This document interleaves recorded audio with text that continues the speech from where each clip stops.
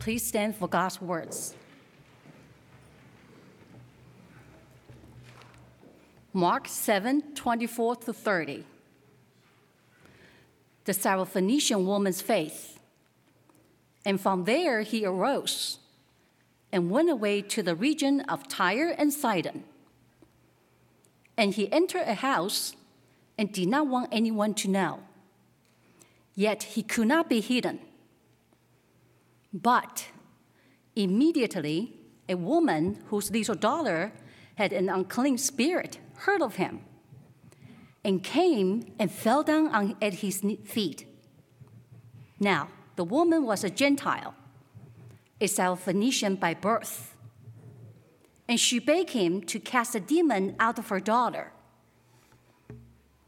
And he said to her, "Let the children be fed first, for it is not right to take the children's bread and throw it to the dogs."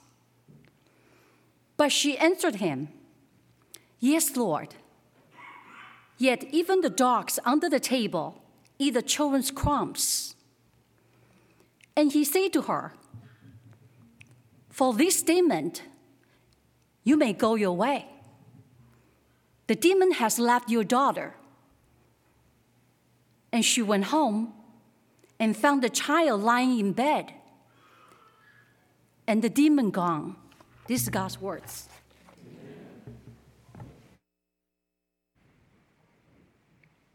Well, as we open the Word and consider Mark together, let's pray once more, ask for God's help. Father, thank you for giving us guidance on how to live for you right now.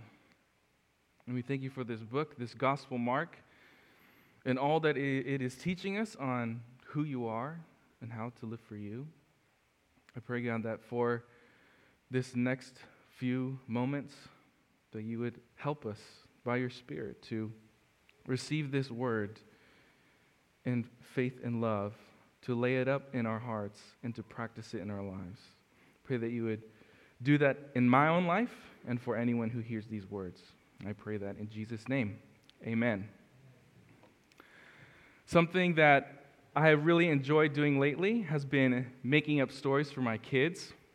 It's almost like a challenge. Like, how many different kinds of stories can I tell about Bugs Bunny and Paw Patrol and any other kind of kid cartoon? A lot, apparently. But something that I've noticed about my kids is that they especially enjoy a story with a twist. Something that is unexpected either to us as listeners or to the characters in the story. And one form that this can take is when unassuming characters are discovered to be extraordinary. Think of the movie Good Will Hunting, if you've seen it. In that film, the main character, Will, is initially viewed as an unexceptional person. He's an orphan, janitor, criminal who is required to attend court-ordered therapy because he assaulted a police officer. Those are not the typical characteristics of someone who is known for their brilliance. But one of the memorable plots from that movie is realizing Will's genius. You see, as a janitor, Will would mop the halls of MIT, and if you've seen the movie, you know that Dr. Lambeau, the professor in that film, posted some kind of difficult mathematical problem on the hallway chalkboard, problem for his students to solve. And as he tells his class, the kind of people who have gone on to solve this problem have gone on to be renowned astrophysicists, Fields Medal recipients, Nobel Prize winners. But to Dr. Lambeau's surprise, only a day or so goes by when he's stopped by a student from his class who says, "We couldn't wait till Monday to find out who solved this problem, who wrote on the chalkboard."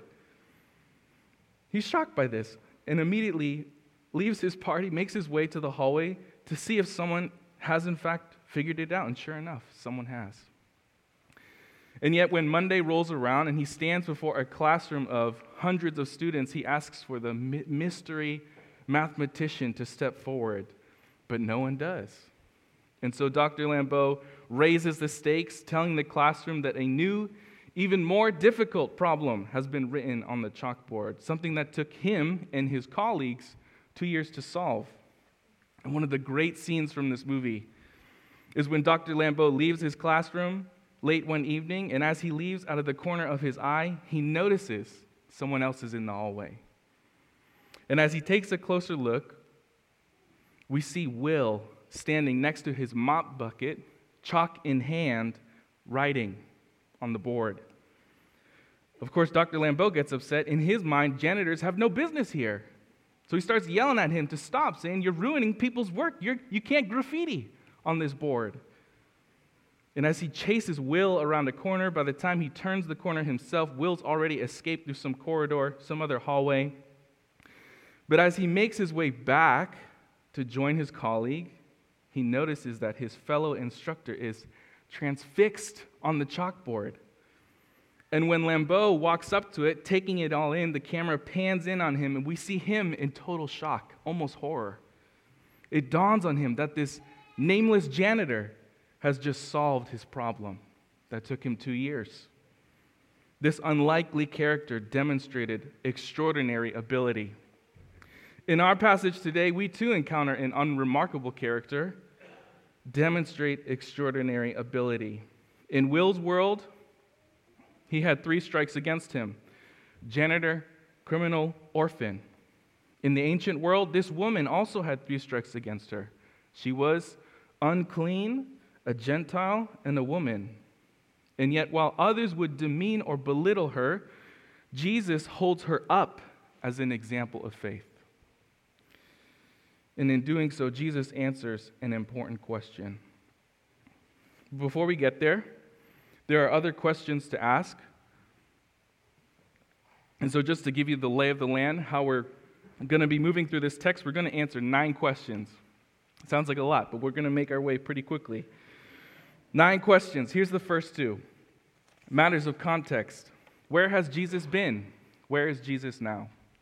Where has Jesus been? Where is Jesus now? As we heard last week, in the first portion of chapter 7, Jesus has a run-in with the Pharisees. And as Bruce helped us see, these Pharisees were hypocrites. They cared more for the traditions of men than God's commandments.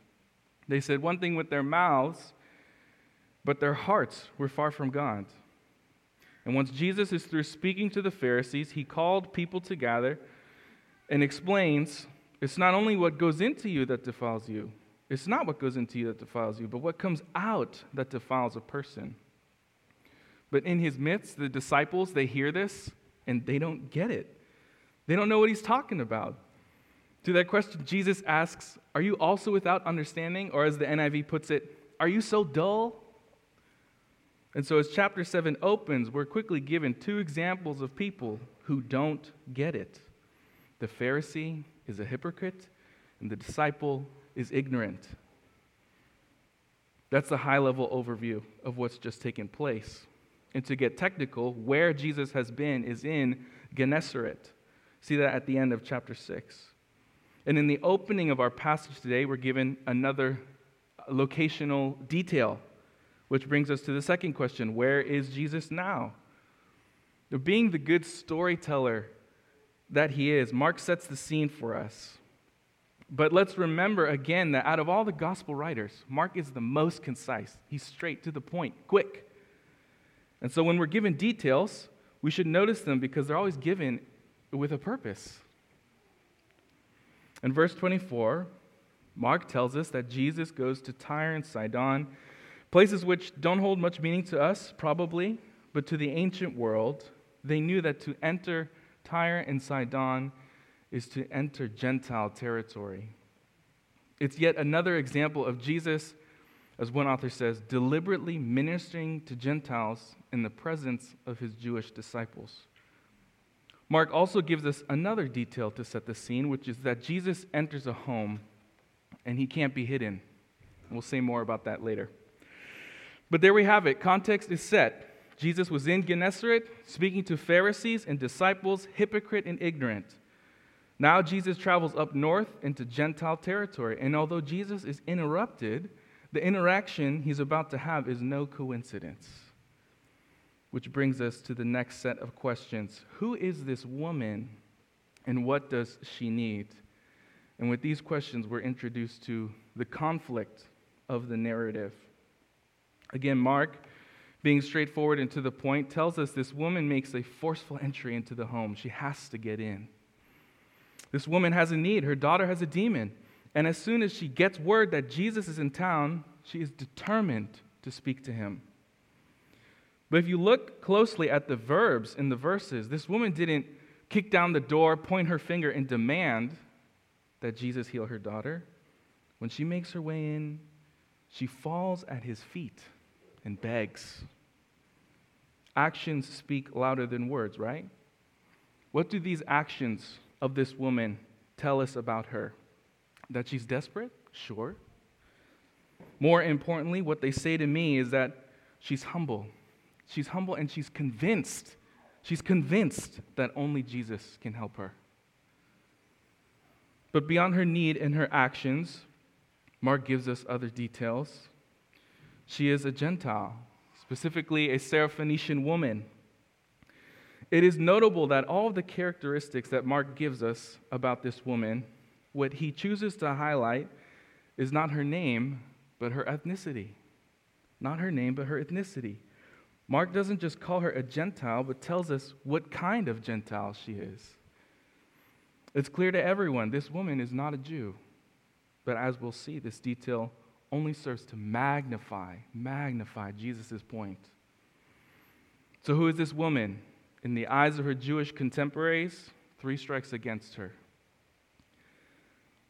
Her daughter is unclean because of an unclean spirit. She is a Gentile, a Syrophoenician, and she is a woman. And if you didn't know already, to be a woman in the ancient world was to be someone without many rights and with low social status. Nevertheless, she will be the one to demonstrate remarkable faith. To see and understand how she does this, we need to look at the conversation she has with Jesus. So again, we're moving quickly. Here's the next 2 questions. What does Jesus tell her, and how does she respond? What does Jesus tell her? How does she respond? Look at verse 27 again with me. He says to her, "Let the children be fed first, for it is not right to take the children's bread and throw it to the dogs. Let the children be fed first, for it is not right to take the children's bread and throw it to the dogs." A lot of ink has been spilled over this verse. What is Jesus saying here? Is he insulting the woman? It may appear that way, but there's 2 things to consider for you. First, every commentary, preacher, scholar that I read on this all labor to point out that the word usage is important. And without boring you, what they say is that there's 2 terms Jesus could have used for dog, the term dog that we read in English. One term in Greek refers to stray dogs, street dogs, dirty dogs. But the other term, which Jesus does use, refers to lap dogs, house dogs, pets. Some scholars even prefer to translate the term as puppies. There's almost like a warmth or benevolence to it. And the word usage is interesting because it tells us how careful Jesus was with his words. Had he used the other term, he would have claimed that this woman is unclean, dirty. And having just spent 20 verses talking about matters of true cleanliness and uncleanliness to Pharisees and disciples, it would be pretty odd for Jesus to turn around and suggest this woman is unclean because of the outward stuff. She's a Gentile. But word usage alone doesn't resolve the tension, because however you slice it, Jesus equates Jews to children and Gentiles to dogs. House dogs, but dogs nonetheless. And there's a reason for this. Second thing to consider, commentators have convinced me that what Jesus is saying here is a parable, a provocative parable nonetheless. And what are parables but illustrations that convey spiritual truth? And like every one of Jesus' parables, they require spiritual insight to understand them. If we approach Jesus' words this way, we notice a couple things. We notice that there is an order to Jesus' ministry, an order that is rooted in the Old Testament, There's so many scriptures which speak of the nation of Israel being a light to the nations. They were to be the magnet God would use to draw all nations to himself. God would work in them first, and then everyone else would follow suit. And Jesus is upholding such promises of Scripture by telling this Gentile that there's an order to things. But that's not all. Something else to notice is that as a parable, again, like any good parable does, it demands a response. Demands a response. Here's how one scholar put it: Jesus is being intentionally provocative, seeking to draw out a response of persistent faith from the woman. He wants her to claim what is rightfully hers by faith. By faith. Jesus deliberately presents the illustration in such a way to provoke her into displaying faith. You know, if we view Jesus' words in this light, then it's as if Jesus is throwing her a softball, something straight down the middle, something for her to hit. But it's up to her to hit it. So how does she respond? Let's look at that next. Verse 28. But she answered him, "Yes, Lord. Yet even the dogs under the table eat the children's crumbs." Yes, Lord. Yet even the dogs under the table eat the children's crumbs.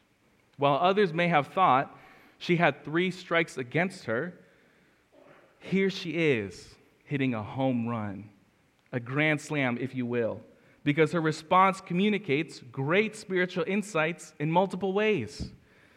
Let's begin by appreciating her spiritual aptitude. Remember that this story is preceded by 2 others, 2 groups of people, the Pharisee and the disciple, and each of them in their own way don't get it. The hypocrite regards man's law higher than God's, and the ignorant needs Jesus to explain every teaching. But here, when this woman hears Jesus' parable, she gets it. She gets it. She doesn't need Jesus to stop and explain himself. She doesn't think she knows better than him. Instead, grasping the illustration, she is able to make her appeal by using the illustration. And in order to use the illustration, notice that she accepts its premise because she knows who she's talking to. She knows who she's talking to. She says, "Yes, Lord." She calls him Lord. And if you've read your Bible, you know that to call Jesus Lord is to invoke God's holy covenant name, Yahweh, a name so significant it deserves a sermon in its own right. But here all we can do is acknowledge this woman. She gets it. She gets him. She understands that this person before her is no pagan magician, not simply a good teacher, not some local prophet. This is the Lord. And just to help us see how meaningful it is that this woman calls Jesus Lord, consider this. In Mark, if you look up all the uses of Lord in his gospel, you'll notice that Jesus will at times refer to himself as Lord, or will quote scriptures that mention Lord, but only once in the whole book of Mark do you have someone else call Jesus Lord. Right here, from the lips of this Gentile Syrophoenician woman. In fact, she confesses Jesus as Lord before the disciples confess Jesus as Christ. That happens in the next chapter. Grasping the illustration, recognizing who she is speaking to, she is able to make her appeal by using the illustration. She accepts that there is an order to Jesus' ministry, but in humility, she suggests that just because Jews receive first doesn't mean she can't receive now. Think of a wedding reception. You know, in our culture, typically the bride and groom and the wedding party eat first, right? The wedding party gets their plates, guests get theirs afterwards. But imagine if you attend a wedding, and during that reception, you have to watch and wait for the wedding party to eat everything first. Appetizer, entree, dessert, before you get to touch a plate of food. You know, this woman understands that the wedding party gets to eat first, but she's starving. She's simply pointing out that to begin serving others doesn't negate the priority. She's not asking to be part of the bridal party. She'd be content if all she got was an appetizer. Yes, Lord, yet even the dogs under the table eat the children's crumbs. This woman understands the illustration. She grasps who she's speaking to, and she humbly appeals for help. So how does she respond? By faith. By faith. With that, we come to our final verses, the conclusion of the story. Here we ask two more questions. What does Jesus do? What is the result? Just simply put, the daughter is made well. The demon is cast out, all because what the woman said. In verse 29, Jesus tells us, for this statement, you may go.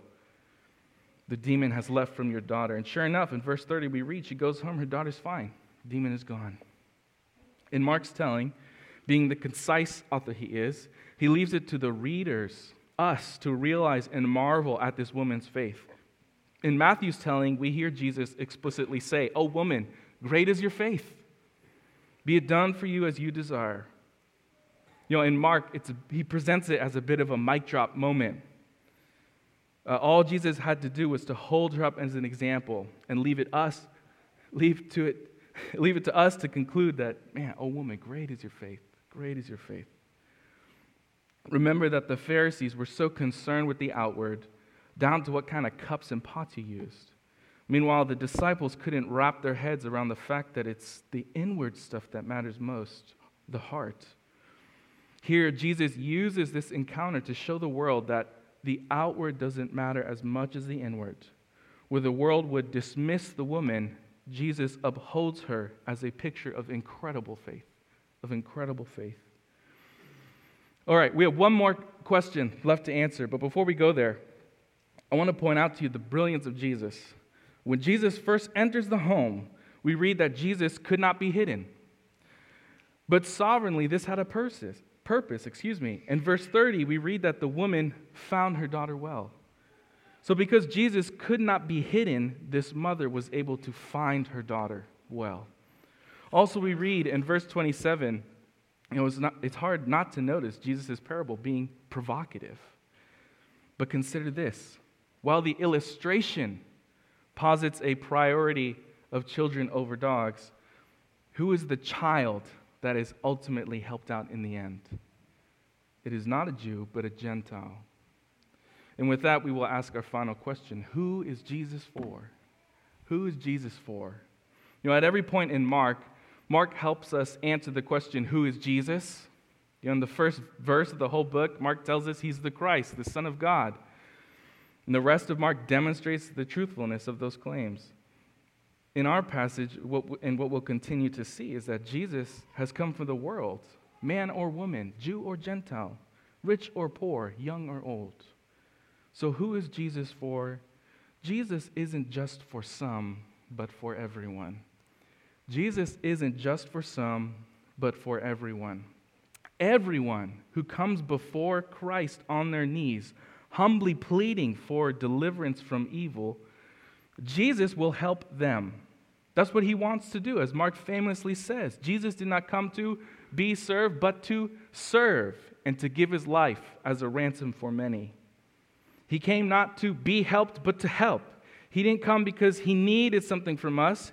He came because he knew we needed so much from him. Perfect obedience, a sinless life, a substitutionary death, the promise of new life. Help only he could provide. So with that said, 2 takeaways for you. They're simple. Here's the first. Jesus isn't just for some, but for everyone. So trust in him. Trust in him. If you are afflicted by evil, if you perceive the brokenness inside you and in the world, and you don't know Jesus, then seek him out like this woman did. If you humbly come before him, you will receive help, hope, deliverance. The evil and brokenness in our world, it's too great for any one man, organization, government to solve. But it's not so great, not too great for Jesus. And let me be clear for anyone who does not know or follow Jesus, the evil and brokenness we experience in our world is due to sin. God has rightly ordered how life should be. He has a standard, a law, a way. But as people, myself included, we have not only broken the law, we haven't lived in His way, we have rebelled against God's standard. And although demons may not afflict you, sin does. And as scary as demons might be, judgment is far worse. And because we have all rebelled against God and His way, we are all deserving of judgment. But this is why Jesus makes all the difference. Where we break God's law, Jesus keeps it. Where we stray from God's way, Jesus upholds it. And because He never failed in keeping God's law, there's hope for you and me. If salvation was dependent on my own attempts of keeping the law, there would be no hope for me. I've strayed from the standard too often.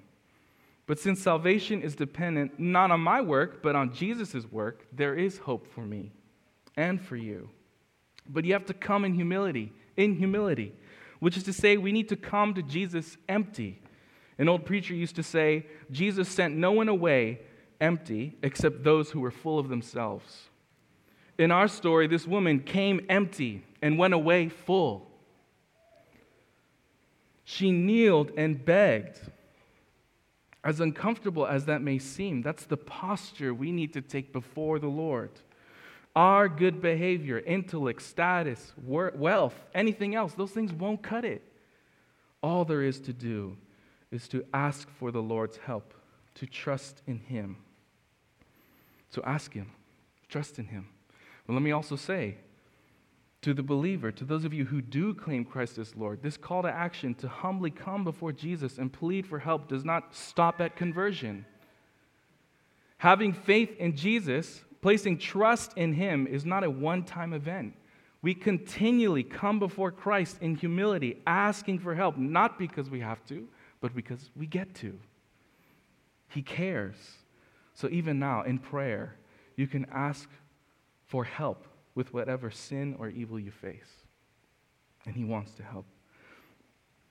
One more takeaway to share with you, but to get there, we're going to do some theological reflection. Did you notice how quickly and easily Jesus cast out this demon? It's almost as if He snapped His fingers. All He did was talk, and the job was done. But that's the power Jesus has. I'm reminded of this picture we're given in Revelation 19. I used to have this picture in my head that this war that God would wage against Satan would be this long, drawn-out battle, as if God's victory would come down to the wire. But I had a professor bring me to Revelation 19. He changed my perspective on this. In Revelation 19:19, we read this crazy image. John writes, I saw the beast and the kings of the earth with their armies gathered to make war against him who was sitting on the horse and against his armies. And if you read earlier on, you know that the one sitting on the horse is Jesus. He too has an army with him. So here in verse 19, army against army. Looks like it's going to be a big battle. But look at the next verse. I'll read it to you, verse 20. And the beast was captured, and with it the false prophet. And these two were thrown into the lake of fire, and the rest were slain. The devil will do all he can to assemble his evil dream team. But in the end, doesn't matter. Doesn't matter. They're no match for Jesus. I saw the beast, the kings, their armies gathering for war. Next sentence, and the beast was captured. How incredible is the might and power of Jesus. No one can deal with evil like He can. But let me take this another step further, because there's another connection to make between Mark and Revelation. Whenever Jesus confronts and casts out demons, part of what He's doing in those miraculous encounters is showing everyone the way things should be. And when we consider Revelation, we're reminded that what should be is what will be. And I can't help but notice that what Jesus does for this woman, He will do for the whole world. I think Travis said it first. The goal of Jesus is not only to deal with the evil in our lives, but to vanquish evil from life itself, so that it's not a problem anymore. And just as Jesus cast out this demon, so he will cast out all evil. That's a crucial aspect of our gospel hope. Jesus is the vector. That is a promise that all of us can grasp and hold on to now, especially in times of trouble. That is good news, isn't it? In fact, that news is so great we should talk about it. We should share it. And so before we finish, one more takeaway for you. Trusting in Jesus as the woman did, it's a dominant theme in the passage. It's critical. We have to have faith in Jesus. But for Jesus' teaching to hit home, there is a devious assumption at play. It's those 3 strikes against the woman. It's the assumption that the Pharisees and the disciples could make, that this woman could not possibly be an example of faith. Jesus confronts that, showing his disciples that his kingdom is for everyone. We know that Jesus isn't just for some, but for everyone. But I'll be the first to say I have been guilty of wearing Pharisaical lenses. I have been a hypocrite, valuing the outward over the inward. And it is both tragic and supremely ironic for the Christian to judge a book by its cover. It is so backwards for the Christian to assume of people we don't know that they won't ever follow Jesus. How do we arrive at such a conclusion? Often we rely on the outward, not the inward. Oh, they dress so different. Oh, they act so different. Oh, they attend things that are so foreign to me. There's no way they would care about Jesus. Have you ever thought that? To my shame, I have. Actions speak louder than words, right? If we act that way, then what we affirm in practice is that Jesus is for some, not for everyone. How foolish, how tragic, how ironic. I'm so glad that Jesus never wore Pharisaical lenses. I'm so glad that Jesus doesn't value the outward over the inward. I'm so glad that Jesus doesn't pick and choose who to help based on superficial criteria. If he did, there'd be no hope for me, no hope for us. But we can be glad. We can be glad. Because it doesn't matter if you're rich or poor, male or female, young or old, Jesus is for everyone. Where the woman is an example of faith in God, Jesus is an example of faithfulness to God's plan. We must first, all like this woman, plead for help from Jesus.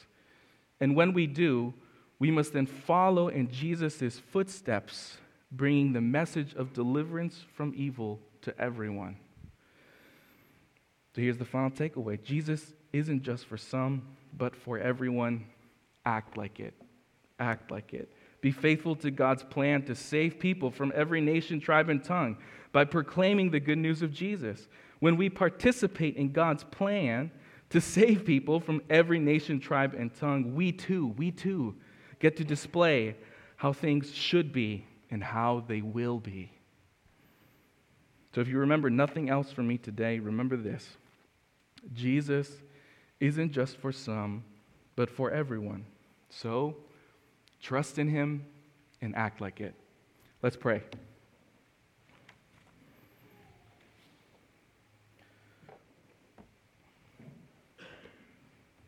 Lord, we thank you so much that you did come, and that you come to teach and to show that who you care for has no limits, that you have come to seek and save the lost, no matter where they are coming from, what their background is. We thank you that in your economy, your kingdom economy, unexceptional people are truly exceptional. God, I pray that as we leave this place, we go out into our communities, that we would continue to trust in you and that we would share how meaningful, how significant, and how awesome you are. I ask that in Jesus' name. Amen.